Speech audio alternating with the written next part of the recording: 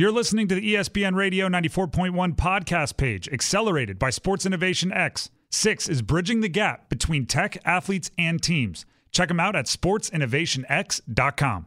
Hampton Roads has a long-running high school and college sports tradition. It's time to give them the spotlight they deserve.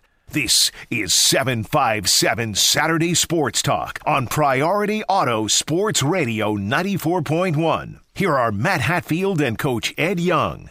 Good Saturday morning to all of you out there. A busy, jam-packed show on this 15th day of April, the year 2023. A lot happening here. It is 757 Saturday Sports Talk, powered each and every week by Larry King Law. If you're injured in an accident, you know who to call. That's 757-INJURED for Larry King. I am Matt Hatfield. Got the Coach Ed Young with us along for the ride as well. AJ Risser, other side of the glass. And my cohort, the Coach Ed Young, is wearing his New York Yankees shirt in honor of the fourth place AL East Yanks, Bronx Bombers. It's too bad your team can't be in first place like my Diamondbacks. Isn't that such a shame? I would give the Diamondbacks, right now, I wish the Diamondbacks were 22-0.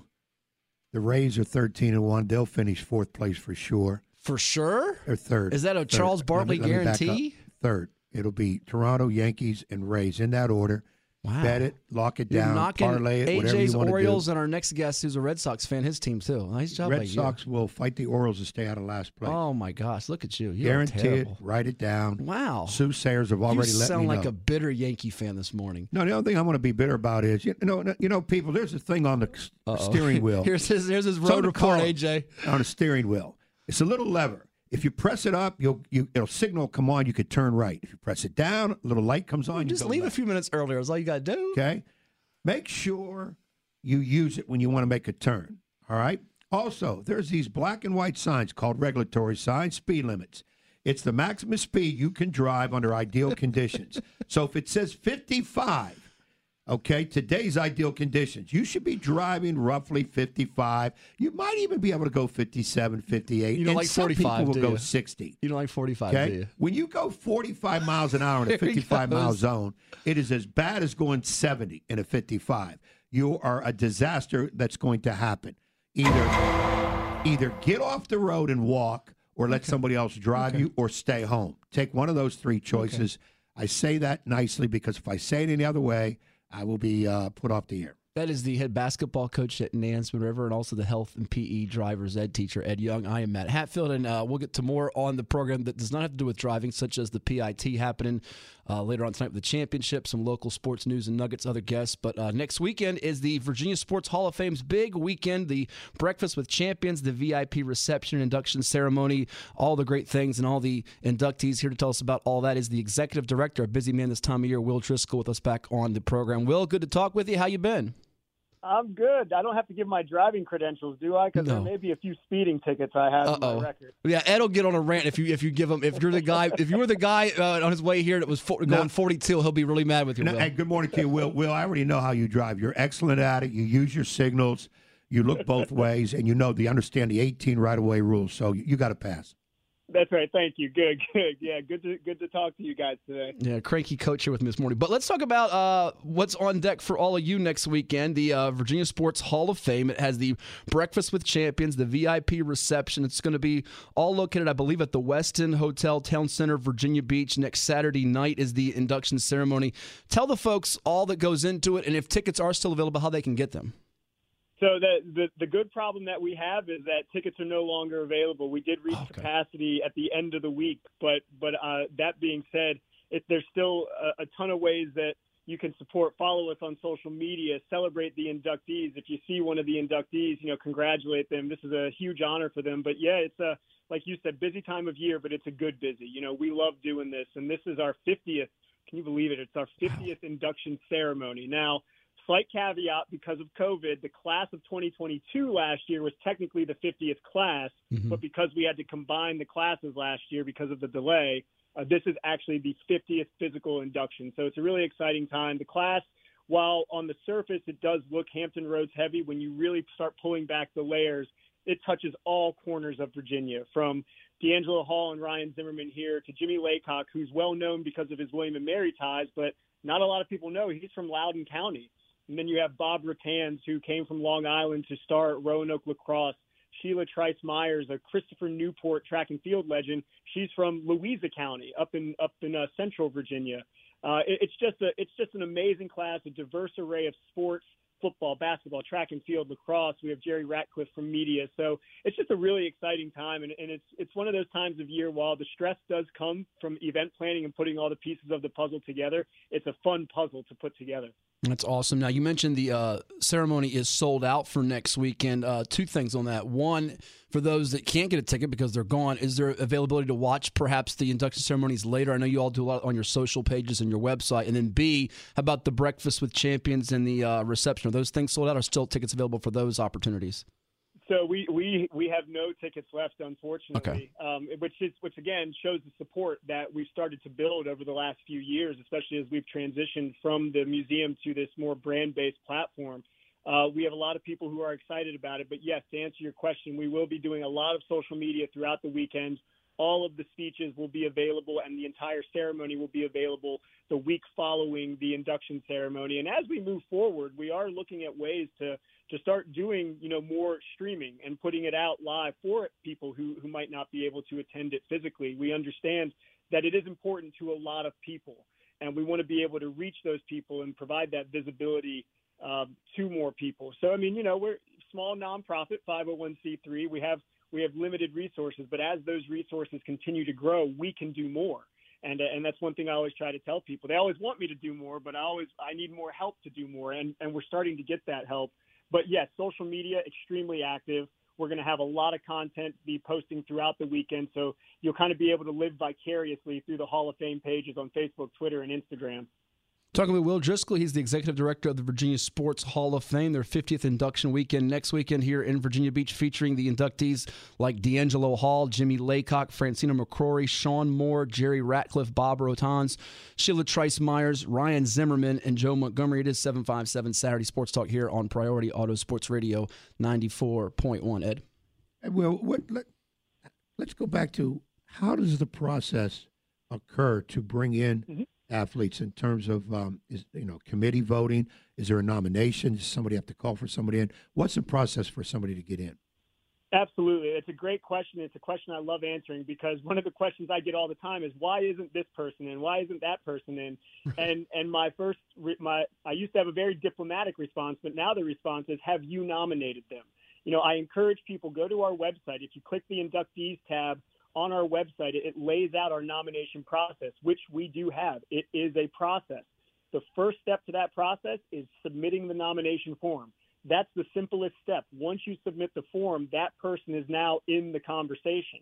But what I then tell people is, remember, you're trying to tell the story of this individual. This individual story is going to be seen before multiple committees before the ultimate vote is taken. So we have to make sure that the story is great. We know why we know why a lot of the inductees are in, but you also have to make the pitch. Basically, it's not quite as intense as a Shark Tank type thing, but it's still making a pitch. So yeah, we have the nomination process. In Virginia, we don't have what would be classified as top level professional sports. So, and I actually see that as a benefit to our Hall of Fame, because we are really celebrating people with strong connections to Virginia, the emotional connections of a hometown hero, a college legend, and across all divisions in college, Division 1, 2, and 3, the 37 NCAA programs we have. So we're really looking for people that have made significant contributions to sports in Virginia or are from Virginia. And that's one of the things that I really enjoy about our Hall of Fame, is that we have those emotional connections. We don't just rely on somebody who wore our jersey for a decade and we claim them as our own. Most of our inductees are Virginians, and that's something that I really enjoy, especially as we go through the selection and ultimately the nominating process. Now, also, Will, when you look at like the professional Hall of Fames, baseball, football, basketball, a lot of times it's based on numbers. Baseball, if you hit 500 home runs, or you're a 3,000 hitter, 3,000 hits in your career, or 300 wins, you're pretty much in. Now, with the Hall of Fame situation here, like you mentioned, there's not a lot of professional sport type teams in the state. So, and you say it's based on, a lot of times people can nominate. Would you come down to look at numbers, championships, You get a kid that, let's say a person plays high school sports in Virginia. Let's say he was pretty, let's say a player was pretty good. And he goes to college in California, goes to UCLA, Southern Cal, does great, goes into pro, maybe he's a football player, goes pro football, does great. So that kid has an excellent chance of being nominated and put in the Hall of Fame.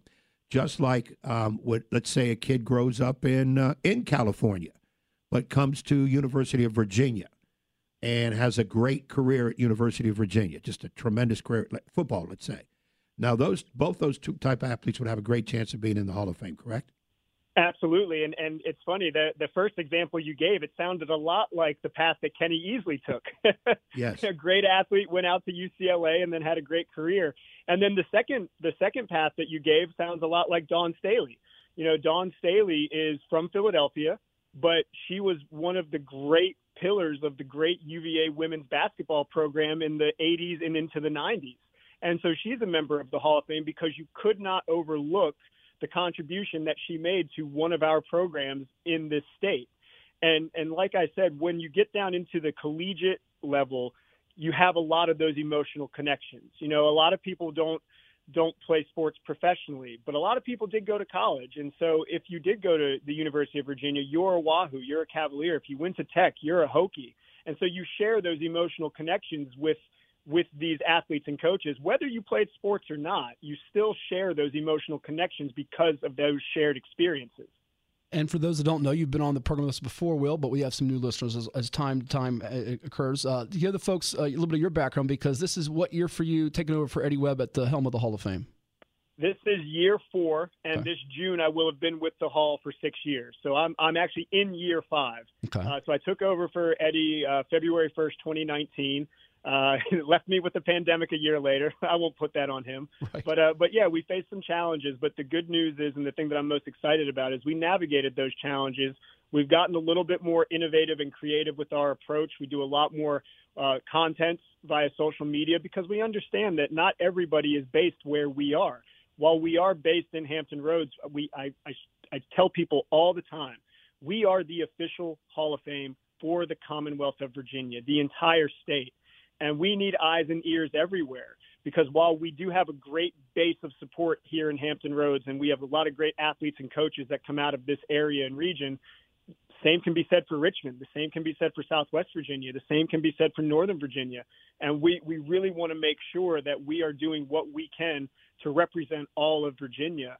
But yeah, it's amazing how time flies, because it's been almost 6 years that I've been with the Hall. And good things are still yet to come. There's a lot of excitement around what we're doing, and I think that we're going to have a lot of good news here in the coming months and years. Listen, I can relate on a different front. My niece, the other night, I was watching her. She's playing a Mario game, and I'm like, she's almost 7 years old now. I'm like, goodness, I remember when you were like a little baby. The last 6 years ago, basically. We're talking with Virginia Sports Hall of Fame Executive Director Will Driscoll. He's got a baseball game later today. It is 757 Saturday Sports Talk here on 94.1 Priority Auto Sports Radio. I'm sure Ed will give you some managerial tips here in a second before we let you sign off to go with his road travels. We got the induction class, the 50th weekend next weekend with D'Angelo Hall, Jimmy Laycock, Francina McCrory, Sean Moore, Bob Rotans, Jerry Ratcliffe, Sheila Trice Myers, Joe Montgomery, and of course Ryan Zimmerman, who got it all started right here in Virginia Beach, Kellum High, UVA, and a World Series champ with the Washington Nationals. Go check out the website, vasportshof.com. That's vasportshof.com. And what I'm interested to hear, Will, and we'll hear a lot of these folks next weekend with the ceremony and the meet and greet and all those things that go with the Hall of Fame. You also have your podcast up there on the website, and you got a chance to chat with many of these inductees. So Ed and I, I'm sure, are curious about this. Which one? They're all going to give pretty neat speeches, terrific stories. They're about their backgrounds. Which one was maybe most fascinating in terms of telling his or her story that you got a chance to catch up with? It's actually an easy one. It's Sean Moore. Okay. Sean Moore, his story about growing up in Martinsville. And, Martinsville kind of gets overlooked sometimes down in that south side section. A lot of people's minds go to Danville when you think of kind of your word association with the south side of Virginia. But Martinsville is a small town, and I think all of Martinsville is coming to Virginia Beach next week. But what was interesting about Sean is he got to Martinsville High School after the merging of two high schools. And he was a basketball and a football player, but the basketball team was historically very, very good at Martinsville. The football team, when Sean got to Martinsville High School, the football team was okay, not bad, but not great. And Sean had to basically recruit a lot of the guys on the basketball team to come play football with him so they could take that next step. And so he's talking about giving recruiting pitches before he's even being recruited himself for college. And so it was just a really fascinating story, and the connections that Sean still has to his hometown in Martinsville. He's back in Charlottesville. He went to the University of Virginia. He works for the athletic department now, but he still has these strong ties back to his hometown in Martinsville, and it's been really evident. You can just see through, social media metrics that when we post something about Sean, you see the numbers go up, and you start to drill down where these people are. And it's all down in the South Side and Southwest Virginia because they still have a strong connection to him as well. So I would say of all the Hall Calls, which is our content platform that we've done celebrating the induction, the Sean Moore one was probably the one that stood out to me the most. Pretty cool. And, of course, a great career at UVA, set numerous records, I think more than 40 of them in terms of school, NCAA, and all those different things. And Ed remembers the great Martinsville basketball program that still exists with the legendary Husky Hall on the sidelines there. Mm-hmm. Yeah, Sean actually Sean said that – well, no, Sean didn't say it. It's been on record that George Welsh, the legendary coach for the University of Virginia, said that Sean was the most important recruit in UVA football history.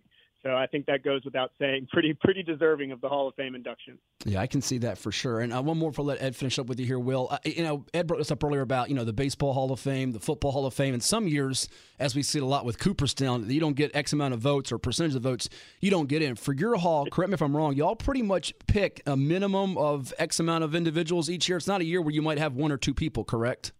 Yeah, it's typically 8 or 9 individuals. And one thing that I think goes overlooked, especially from a state Hall of Fame perspective, and this isn't unique to Virginia, this is all state Halls of Fame. And I encourage people to, again, learn about the processes, because everybody wants to focus on why isn't this person in, and they want to focus on the negative parts. But we have to represent all sports.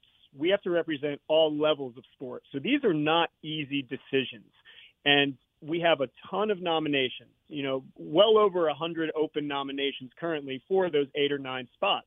And we want to make sure that we're putting in the class that is deserving. And just because you don't get in on the first year doesn't mean you can't eventually get in. We have the process.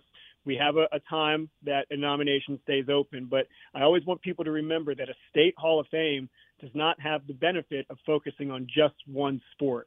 So, yeah, we typically put in 8 or 9 people each year, and it really comes down to what the honors court decides in that final meeting. Yeah, do a really nice job of spreading the love and the wealth with a variety of sports. We see football honored, we see baseball, we see track and field, we see lacrosse, and any different year it can be basketball, soccer, you name it, and even people that are not just athletes. You got coaches, you got people that cover it from a media perspective. A lot of people being honored there, Ed. No, Will, you kind of hit what I was going to ask you in terms of there's so many sports you represent. It's not like the Baseball Hall of Fame, the Football Hall of Fame. You do have numerous. And if a person, as you said, gets nominated but doesn't get in, that nomination still stays on the book, so to speak? Yes, exactly. So a nomination currently will stay open for a period of 5 years. And, getting back down to the unique sports, last year we had John Lugbill, who was a whitewater slalom canoer. So in our history, we've represented 23 unique sports. And it's probably even more than that because we lumped track and field together as one. So last year we had Lawrence Johnson, who's a pole vaulter, but he fell under the track and field umbrella. So when you really break it down into a granular level, we're probably close to about 30 unique sports that have been represented in the history of the Hall of Fame and our 354 inductees.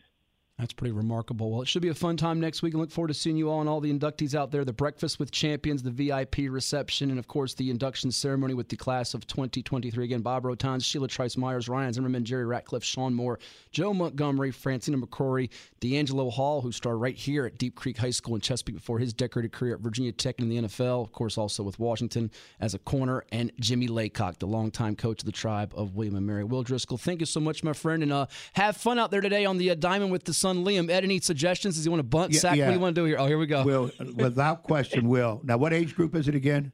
It's 9-10, Kempsville Pony Baseball. Okay, simple. It's an automatic win, and I don't want no credit for it. Boy. Bases loaded, less than 2 outs. Bases loaded, push bunt it, down third base, drag bunt it if it's a lefty up first. The youngsters will have no idea. They'll pick the ball up and throw it to the manager. the coach. Well, they'll probably just start throwing it all around the diamond. And That's what I'm saying. Got 4 runs. You're going to get at least 3 runs. I don't know about the 4, but you at least get those in. You'll look good. So try to do that. And if nothing else, just make sure the kids swing late, hit it to the opposite field, guaranteed a double. Absolutely. We just want them swinging. There you go. We just want them swinging. Teach them youngsters, please, to bunt. Can you imagine, and I know you got to get going, Will, the major leagues has to ban the ship because players don't know how to bunt anymore. He was mad about this Tim Kirchin last week. Tim Kirchin told us that. He said the players are coming up nowadays. They don't really know how to hit opposite field. They really don't know how to bunt. We pay them $27 million a year, and they can't hit against the ship. But I won't want to rant. Have fun with the youngsters. Appreciate that. We don't have $27 million in our budget for our team, so we will work on the fundamentals. Now, at your level, you got to take them. I remember when I played Little League, we got to go to the local Dairy Queen when we won. Boy, that was motivation galore. Yeah, just swing for the fences like the Twins did against Ed Yanks the other night. Have fun, Will, and we'll talk to you next weekend. Awesome. Thanks, guys. Appreciate it. Thanks, Will. That is Will Driscoll, Executive Director of the Virginia Sports Hall of Fame. We are overdue for a break. When we come back, we've got Jim Corrigan, longtime coach on the sidelines for ODU men, ODU women, and now a special assistant to Kenny Brooks with the Virginia Tech women. It's coming up next on 94.1.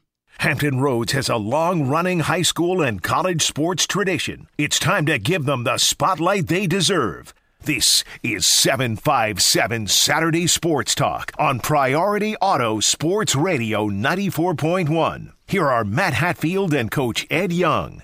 It is 757 Saturday Sports Talk, powered by Larry King Law on this 15th day of April, the year 2023. With the Coach Ed Young, I am Matt Hatfield, and Ed, we got a special guest on the program, longtime listener and a longtime friend to those around the Commonwealth, as he's been on the coaching sidelines, both men and women at Old Dominion University, also was on the sidelines at Duke, his alma mater, and now in the ACC.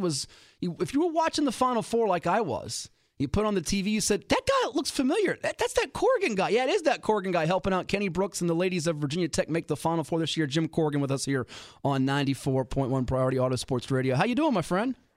I'm doing great. How are you guys doing? We're doing well. We're trying to keep Ed not so cranky because his Yankees have had a couple back-to-back losses, so he's in a foul mood. Well, he should be used to that. That shouldn't be some unusual thing. Well, hey, exactly. Jimmy, first of all, good morning to you. See, this guy here is excited because it's a year where his D-backs have a great chance of winning the AAA World Series. Ooh. First time in a while. So we'll he's take excited. It. Anyone we can get, we'll take, baby. And I'll give it to him. It's a 162-game marathon. Everybody's saying, they thought the Rays were going to go undefeated, and they'll finish a solid third place in the division. You didn't think they were going to go 162-0? No, they won't go 162-0. And the Yankees will finish in second behind Toronto, get into playoffs, and then head to the World Series. See how he just takes digs at our producers, Orioles, and all this stuff he does, Jimmy? These little subtle slide digs Ed takes. Jimmy, AJ, our producer, loves the Orioles. Orioles will probably be, I'm going to say, baseball's best fourth-place finish team. Wow. It really sounded think like so. you said best first-place team wrong there, Coach. Yeah. No, they're going to be probably the best fourth-place team. They got some youngsters, boy, I wish the Yankees would get, but we'll wait till they become free agents because Baltimore can never sign them, don't have the cash holder. But anyways, this is for Jimmy's time right now. Jimmy, you been good? Yeah, I'm doing great, Ed. Doing great. Well, you can see we miss you in this area because you kept our sanity. Well, it does appear that there might have been some of that lost along the way. Oh, a long time ago we lost that. But it's funny. Yeah. I saw you. I forget if I was filling in for Ted Alexander on the men's side or you were at a women's game recently. It was right before the season, and you told me, hey, whenever Ed's gone, I want to come in. And which you had open invitations there anytime you want. Even when Ed's here, you can come in and fill in for Ed. But secondly, I'm curious, how did it just come about? Because next thing you know, I didn't even know it. I'm looking on the TV. It might have been one of your Sweet 16 games. I'm like, that's Jim. And I texted Ed. I said, that's Jim Corrigan with Virginia Tech now. How did it come about? Yeah, it was a really kind of unusual situation. Virginia Tech lost a staff member right before the season started, and the original thinking was, well, we'll try to make it through the season, without somebody. And then it got to the point where Kenny felt like he just, the way he put it to me was he needed another set of eyes and another set of hands to help out. So, and I've known Kenny since I was a GA at William & Mary when he was playing at JMU, and then later on he coached at VMI and JMU on the men's side before he went over to the women's side. So we've known each other, professionally for a long time. So he called me up, middle of December or somewhere in there, and just kind of threw it out. Would I be interested in doing this, kind of on a temporary basis just to get through the season? And I said, sure, absolutely. And it ended up working out. And lo and behold, got to go to the Final Four, be a part of a great team. It was just a heck of an experience. What can I say? Very fortunate, very, very fortunate. Well, I would imagine it might have been that your first Final Four on the coaching side of things, because you've been to a lot of them as a coach, but not coaching in it, right? That's exactly right. And it's a whole different experience when you're with a team that's in it than when you just go there for the convention. And it's interesting because this was one of those years where I think the women's Final Four was more exciting than the men's in terms of the games we got, with Iowa knocking off South Carolina. I know it was a tough comeback loss for you all, where LSU came back in the fourth quarter to beat Virginia Tech, and then the championship game with Iowa-LSU. I mean, it was exciting action from start to finish. And at what point, Jim, did you know this was a special group with Kenny Brooks and this group at Virginia Tech? I mean, you've got Liz Kitley, Georgia Moore, a bunch of talented players, but at what point did you kind of know this could be a team that makes it all the way to the last four? Well, I knew we were good when I got there, and because I think they were 14-1 when I started, okay. Maybe 12-1, something like that. But I knew they were good, and then as the ACC season unfolded, hey, we're pretty good. But the ACC tournament is when we realized, hey, we can be really, really good on a national level. Because we went through the ACC tournament, I think we won by 26, 21, and 9 or 10 or something like that, but it was a game that we led by 16, was never in doubt. So when we swept the ACC tournament the way we did, that's when we started thinking this could be a special year. Hey Jim, how about for some of the people that may not remember, should, because I know when you left here we were all extremely disappointed. I thought you brought so much to the game in your friendship and your knowledge of the game. But when you left Old Dominion, pick us up where you went to there, because you did some other coaching. And, in fact, it was on the women's side, because I think we had you on at that time, and you were telling us about the changeover and how it was going. Yeah, I went from, the men to the women at ODU and did that for 4 years. And then I went down to Duke for 3 years and was there when COVID hit. And Joanne McCauley, the head coach at Duke at the time, actually resigned in July of the COVID year. So from there, I went to Ravenscroft School, where I worked at the school and helped coach the boys team. And from there, I went to Northeastern, and I was at Northeastern very briefly. And then I basically came home and retired. And I was kind of, enjoying not being in the rat race a little bit. But this opportunity came up, and, you can't say no when you get an opportunity like this. And, certainly I'm glad I did. Well, again, first of all, I'm just going to say it like it is. You definitely need to stay in the game. I think you still have so much to give. I don't care whether it's men or women. So basketball, and more importantly, I just think how you interact with the youngsters and how you did your recruiting, which is what really comes to the surface. And I think we asked you this before, but in coaching at your level, at high level Division I, men, women, what is the biggest maybe one or two things that are out there for people that always wonder that when guys have done both?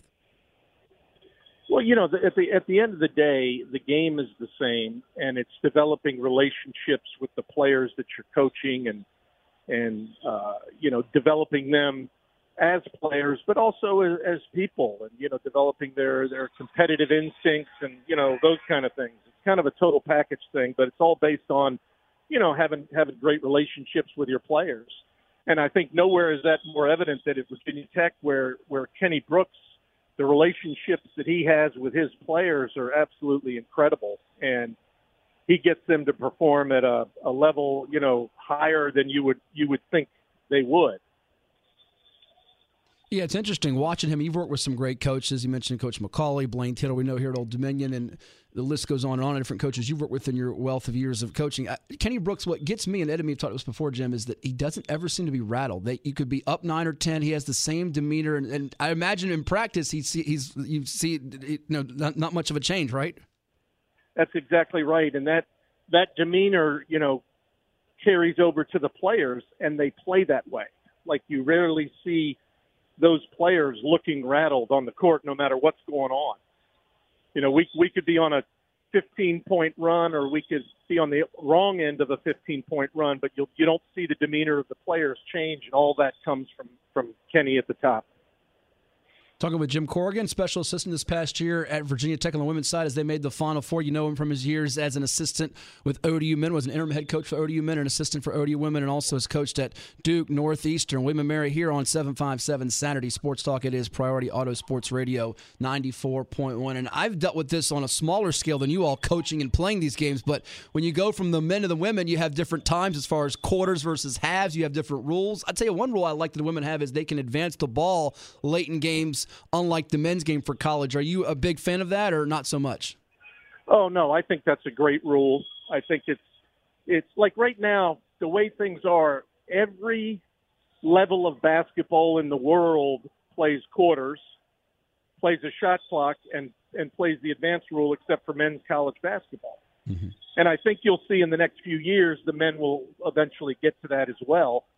But the advanced rule is one of the great rules they've put in my coaching lifetime. And it used to be you'd have 2 seconds left and you had to go full court to try to get a shot. Well, now you call timeout, advance the ball, you're throwing the ball into, a pretty reasonable shot. And so you have a chance. It's more exciting for the fans. It's great for players and coaches because you always have a chance in ways that you never did before.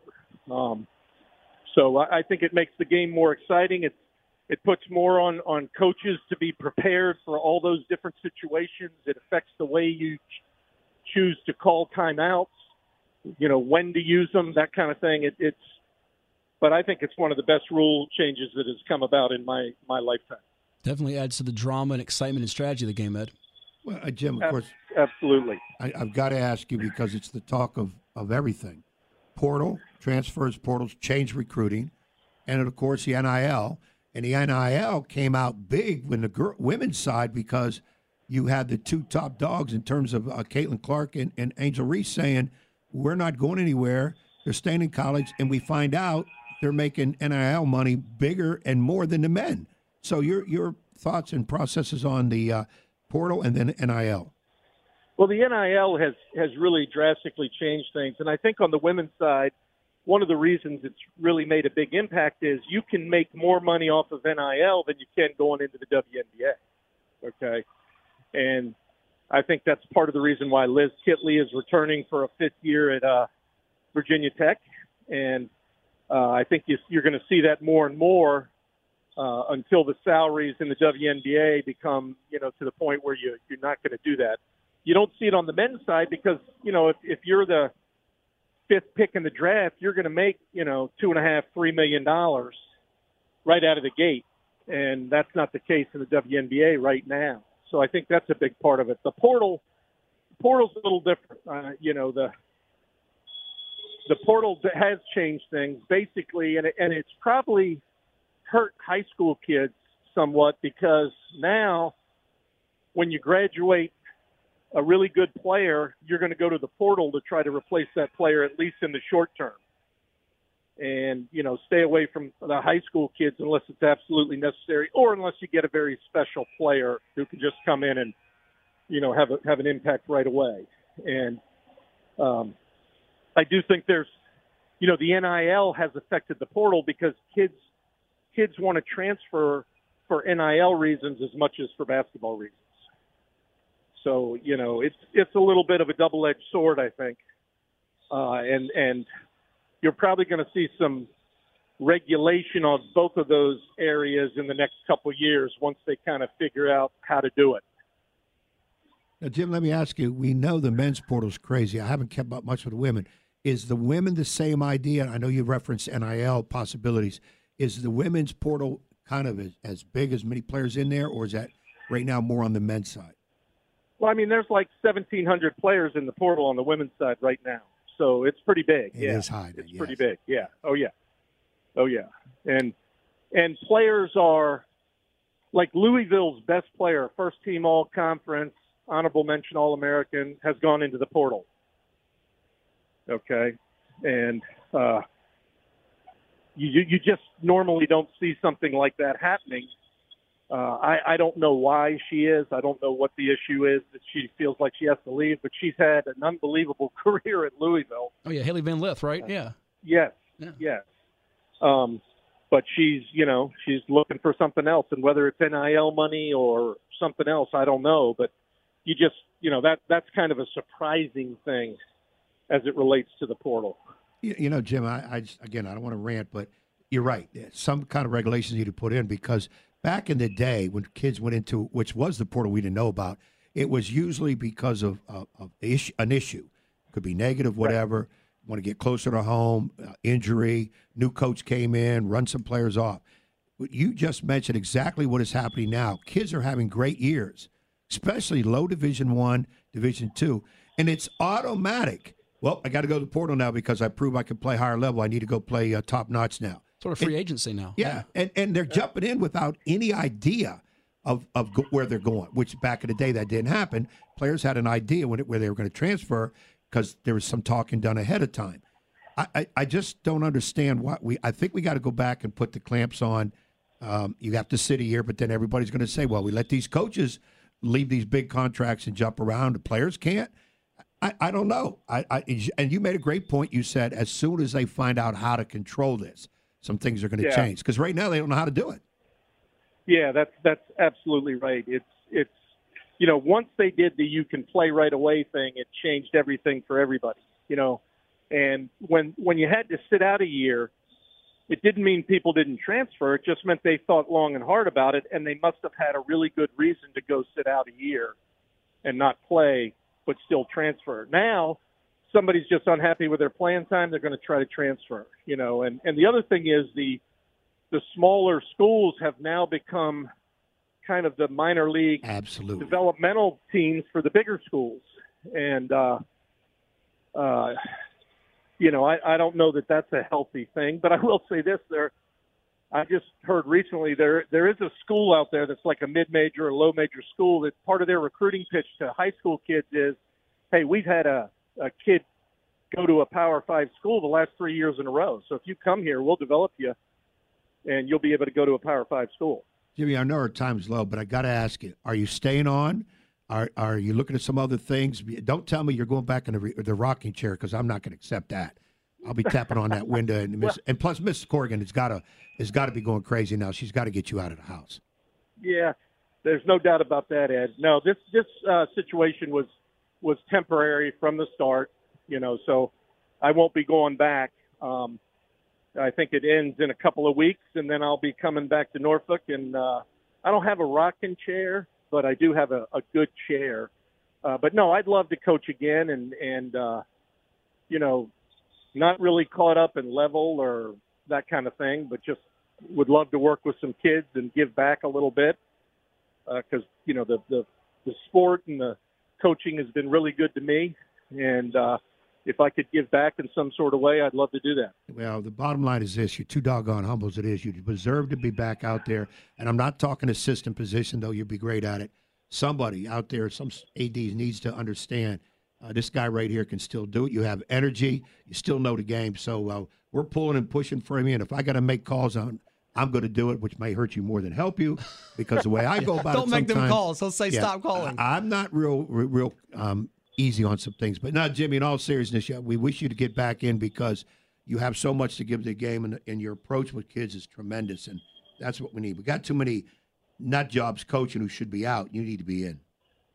Well, I appreciate that, Ed. And I also know that if you were to make a call, it would only be one call, because they wouldn't be able to get you off the phone till they said yes. So, got that right. Exactly you nailed that. Yeah. Exactly right. And don't let them make. So if you want to make that call, you go right ahead. Just let me know where I'm going. All right, I can do that, and I can make one call. I got two uncles that live in Sicily. They said anytime you need us, make a call. So if I got to make that call to get it, I'll do whatever I got to do. Well, Coach, the invite remains intact. You can come in anytime you like, and I'm sure we'll talk again soon. All right, I appreciate it. You guys have a great day. You too. That is the one and only Jim Corrigan with us here. He's a longtime coach, Old Dominion, of course. He was at Duke, his alma mater, there for a brief while, and now most recently at Virginia Tech with the women's side. We're going to take the pause button. A guy who's also hitting the pause button, Danny Dodson, Woodside Wolverines. It's coming up next on 94.1. Hampton Roads has a long-running high school and college sports tradition. It's time to give them the spotlight they deserve. This is 757 Saturday Sports Talk on Priority Auto Sports Radio 94.1. Here are Matt Hatfield and Coach Ed Young. All right, it is 757 Saturday Sports Talk here on Priority Auto Sports Radio 94.1 with the Coach Ed Young. I am Matt Hatfield. I think I provided a wrong digit for the last guest, so we will get that over to AJ on the other side of the glass here momentarily so we can hopefully connect with Danny Dodson, the longtime head football coach of the Woodside Wolverines, who is stepping down. You just heard from Jim Corrigan, special assistant at Virginia Tech on the women's basketball side of things, and Will Driscoll, Virginia Sports Hall of Fame executive director. If you missed any of that, it'll be up on our podcast page later here on our website, which you can still find at the URL of ESPNradio941.com. Go check out the podcast page, hit that 757 Sports button, and away you go. Sort of like you can probably add it to your bookmarks, your favorites, your likes, like they do on YouTube. Smash the subscribe button. Ed does that all the time, right? You smash subscribe button. Isn't that right? What you do? No, I don't subscribe. If it costs money, it's not for me. Remember, my two favorites. No, it's free. You don't have to pay for it. Free, and Clarence are my two best. What about Saley? Is that third? Saley is in there too. Those are my name brands, Clarence and Saley. I feel privileged because we didn't have to pay a dime to get this next special guest on. He's worth an awful lot of money. Longtime head football coach of the Woodside Wolverines. He got it all started back in the day when he was a 3-time letter winner as a defensive back at William & Mary in the late 80s. Went on to play football there and became an assistant football coach at the Apprentice School, was D coordinator at Ferguson High, and then at Woodside High School in Newport News, the last 24 seasons, 158 wins, and he has put together a heck of a career. And we know it's not the end of him, but he is hitting the pause button. Danny Dodson with us here. Coach, congrats on a great run, but we know it's not over permanently, just temporarily. How you doing? I'm doing good. How you doing? We're doing well. We're glad to have you on the show, but we're also sad that you're leaving the sidelines of Woodside High, where you've graced for many a years. You've had some memorable wins, such as snapping that Phoebus 52-game winning streak, some great playoff runs. And what made you say now is the time to step aside? Well, it was a tough decision, but I think in the last few years, I've noticed that the excitement wasn't there as much as it had been years past. I think this year, usually after the season's over with, take a little break, and then around the first of the year we get started in the weight room, and I start to get excited and cranked up. But I just wasn't feeling it, and we waited to February. It's the first time we waited that long to get things started, and as I continued to go along, I just didn't feel like I had the excitement at this point, and thought that if I can't be all in and give all the kids my best, it's better to step away from it for a while. I'll let my cohort Ed Young jump in here in a second, but one of the things I've gotten from a number of coaches that have decided to step aside now, be it football, be it basketball, and there's a list of them here, since the pandemic, is things have changed in a lot of respects. How we go about our life, some of the daily regimens with the sports. Not that sports have entirely changed, but have you, since the pandemic, been having this, I guess, feeling in your gut or kind of swell up slowly but surely, like maybe a little bit of a break would help here and I'll get back in it at some point? Has that been part of this process in your eyes? I think so. The pandemic time was stressful on all of us. I've talked to a lot of coaches, and that first, I guess we went in the spring before that. We couldn't see our kids. We didn't see our kids at Woodside from March the 13th, 2020, until I guess February the 7th or 8th of 2021. So we almost went a whole year without seeing kids. I know for us, I think that whole stretch there really affected the culture that we had built there over the 20 years prior to that. And, then of course, and going through that spring season, even the following year or that following season, you looked at things and you're always wondering when you're going to get shut down. You'd have a good practice. The next day somebody come in and say somebody's brother or sister got COVID, and then you gotta shut down for a while, and it just all that kind of stuff became real stressful. So I think losing the culture and then the stress of just not knowing what's going to happen, I know it wore on me, and I'm sure it did a lot of other guys. Danny, I'm going to give you a pass here because when Matt told me you were stepping down, I started to go off because I'm tired of losing good people. I don't mind the guys who don't deserve to be coaching stepping aside. But when we're losing people that are in it for the right reason, who are productive, who have helped tremendous amount of kids that people won't even know, I get a little perturbed. But you are doing it for the right reason, and I'm listening intently to you because I've got less days in front of me than behind me also. I still have the juice for it, still enjoy it, still like competing, but I know my time draws near because I don't want to hang on, and it is I always say, sometimes it's better for the younger ones to take over, not necessarily the smarter ones, but younger ones to take over. But and I'm listening, Danny, to your voice, and I could tell you had trouble with this. You still are thinking, dang, did I do the right thing? I hear it in your voice. And you're right on. You need that break, and, I appreciate that. Yeah, I think, and you got to – it's a year-round commitment when you coach football or basketball. I don't, some other sports maybe not as much. I don't know. But I know it's just a year-round commitment. And, again, I've loved it for all this time. And I want to get back. I do. I just know right now I just need a breakaway, especially in the head coaching part of it. I wouldn't mind being an assistant for somebody. I've had a couple people offer me opportunities, and I'm going to look at those pretty heavily. But I just felt like getting away from it, at least on the head coaching realm, was best for me right now, and hopefully that'll extend my career a little bit later on. Now, do you teach at Woodside? I do, yes. So you're going to keep that going. Yes, as far as I know, and sometimes they'll move you out of the building. When head coaches leave, I don't know what'll happen, but I've been told I can stay, and that's my plan right now. Okay. And I was going to ask you now, being the veteran and the winner that you are, and the closeness that you have, would you step into an assistant role with somebody, help out somewhere, maybe even the possibility of helping at a college program? Where maybe your time commitment wouldn't be as big if they would allow you that. But you already answered that. You said you're kind of looking at a few things. Now, I'm going to assume you sat down, had a long talk with the family? Oh, yeah. Yeah, I've talked to my family. I've been, we've been discussing this. My wife told me a couple of years ago that she could just see that, some of the frustration I felt throughout that COVID time and everything. And she encouraged me to do what I wanted to do, but she was right. The frustration was building up, and there's times I wasn't sleeping like I probably should have, and it just, it was a good thing, and I think everybody agrees it's good for me to step away for now. Because that's big too. You got to have, especially your wife's support, because she's going to feel the brunt of this too, because you're going to be home a little bit more if you don't take on something else. She might be like wondering, what are you doing here? Or she might have a honey-do list that you're going to say, wait a minute, I got to get back to coaching. Oh, she's already got that list. Yeah, see, I figured that. He's working on it right now, in fact. Yeah, she might be saying, you know what, I have second thoughts. You need to get another coaching job. You never know. Yeah. Like I say, I see myself doing something next fall. I do. I don't think I can get completely away from it. But like I say, the head coaching part, there's a lot of stuff to it that people don't realize that I just need to get away from it. I just coach and enjoy it for a while.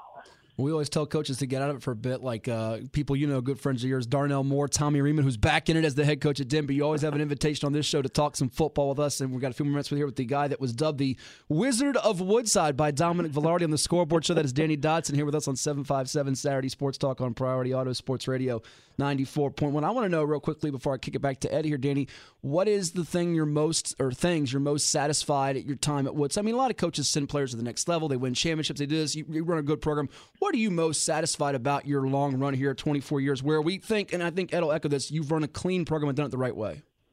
Well, I think that you just said it. I think we've done a pretty good job. We never did win a state championship in football. Never really won a region championship. We got there a few times, and that's disappointing. But I think at the end of the day, I know that we did things the right way. We didn't cheat. We didn't recruit other people's players. We just we did the best we could with what we had, and I'm proud of that. Yeah, and I think, you've had some numerous moments that would stand out. What's pretty cool about over there in the PD, you guys developed when Hampton and Phoebus both were at their peak, and you had some couple of games where you knocked off, Mike Smith's Crabbers, the late, great Bill D's Phantoms, Jeremy Blunt's Phantoms now have won back-to-back state titles. I mean, going into PD week in and week out, whether it's a Thursday night, a Friday, a Saturday at Darling or Todd Stadium, it's no picnic. No, it's not. And that first win against Hampton back in 2002 was a phenomenal experience, and that'll be in my mind forever.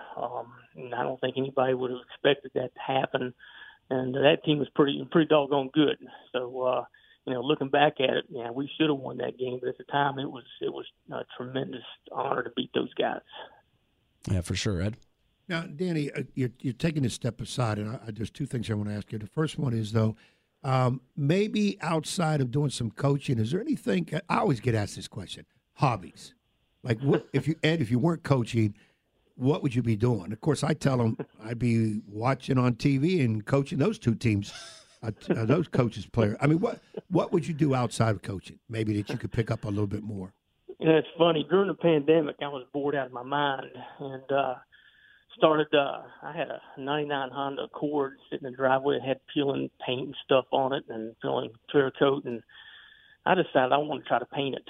And I got started looking some stuff up on the internet. And my uncle does some of that work in Bluefield, West Virginia. And then Mike Talon, who coached our girls basketball team for years, he's done a little bit of it. So I got with him and I painted that car, and I tell you what, I liked it. I've painted probably 3 other vehicles since then, and I enjoy doing that. There's something satisfying about it. I'm not sure what it is, but I enjoy it. Well, see, no, that's the difference between me and you. I did that too, but I was told you cannot paint a car with a paintbrush and a can of paint. So I had to put that hobby away, so that was gone. I got more paint on the driveway than I did the car. But, Danny, also, you mentioned Mike Talon. That brought me another question other than the other one I was going to ask you. Did you talk to some people, some close friends that have stepped aside maybe in football or in another sport and got their perspective on how they handled retirement and how their decision process went? I've talked to Mike, not necessarily about that, but, I knew, when he stepped aside what his deal was. And I talked to Al Dorner when he resigned as the athletic director at Woodside. And he and I talked a long time ago when he got done with coaching track and became athletic director. I remember him saying, "You'll know when it's time." And I think, it was time for me. But both of those guys have been giving me tremendous input. And I even talked to Tommy Riemann last year after he had made his decision, and Luke Johnston and all those guys. And then it helped me in knowing what and how to do it. Well, and the last thing I'm going to ask you is, you mentioned earlier, and it hit me, pandemic. It did change the world.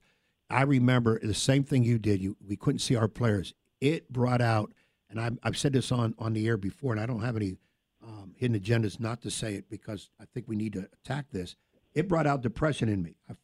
Even though I teach about depression, I actually started going through it, real live depression, and I'm like, wow. I didn't have a team to coach. I didn't want to go anywhere. I was just kind of wallowing a little bit in self-pity, and my mind was all over the place until I had some close friends get me out of the gutter, so to speak, and of course, when we got the chance to come back. When you went through that depression, the idea, I'm not saying depression, but when you went through that pandemic, how did that change your mindset in terms of the decision you're making now? I don't know. I think, I tried to handle, like I said, I had tried to handle it by finding other things to do. Like I said, painting cars. I started DoorDash and trying to make a little extra money, just doing something to keep me busy. I think that, again, I think that time just, it was very, very, it was hard to, I guess it was hard to get back at it after the pandemic because everything had changed so much and the way you can handle things. The way you handle kids had to change a little bit, and all that, was tough. Yeah, it was never easy, but we're glad that we're in a better place and out of that time frame where it was doom and gloom, if you will. And Al Dorner did well. He picked Mike Talon. He picked Danny Dodson, who did well as the head coach of the Woodside Wolverines. 24 seasons at the helm there, 158 wins, and a lot of great memories and moments. And we thank you so much for your time over the years and your friendship, and we look forward to following what's next for you, whether it be painting Ed's car in the future or coaching football on the sidelines on an assistant role. I do need to paint it. There you go. Maybe we can work that out. Give him a large bill there, Danny. But have a good one, and we'll talk again soon. All right, thanks so much. Hey, Danny, best of luck to you, but we will be talking to you and announcing your new job in a year or two, so we got Okay, that. Sounds good. Take care, Coach. That is the one and only Danny Dodson, the Wizard of Woodside, as Dominic once called him, here on 757 Saturday Sports Talk. Hour 2's coming up right after AJ's update. It's all coming your way on Ed Young's favorite radio station. Don't butcher it. Get it right. I'll get this right because it's the easiest thing in the world. Priority Auto Sports Radio 94.1. Who can mess that up? Congratulations.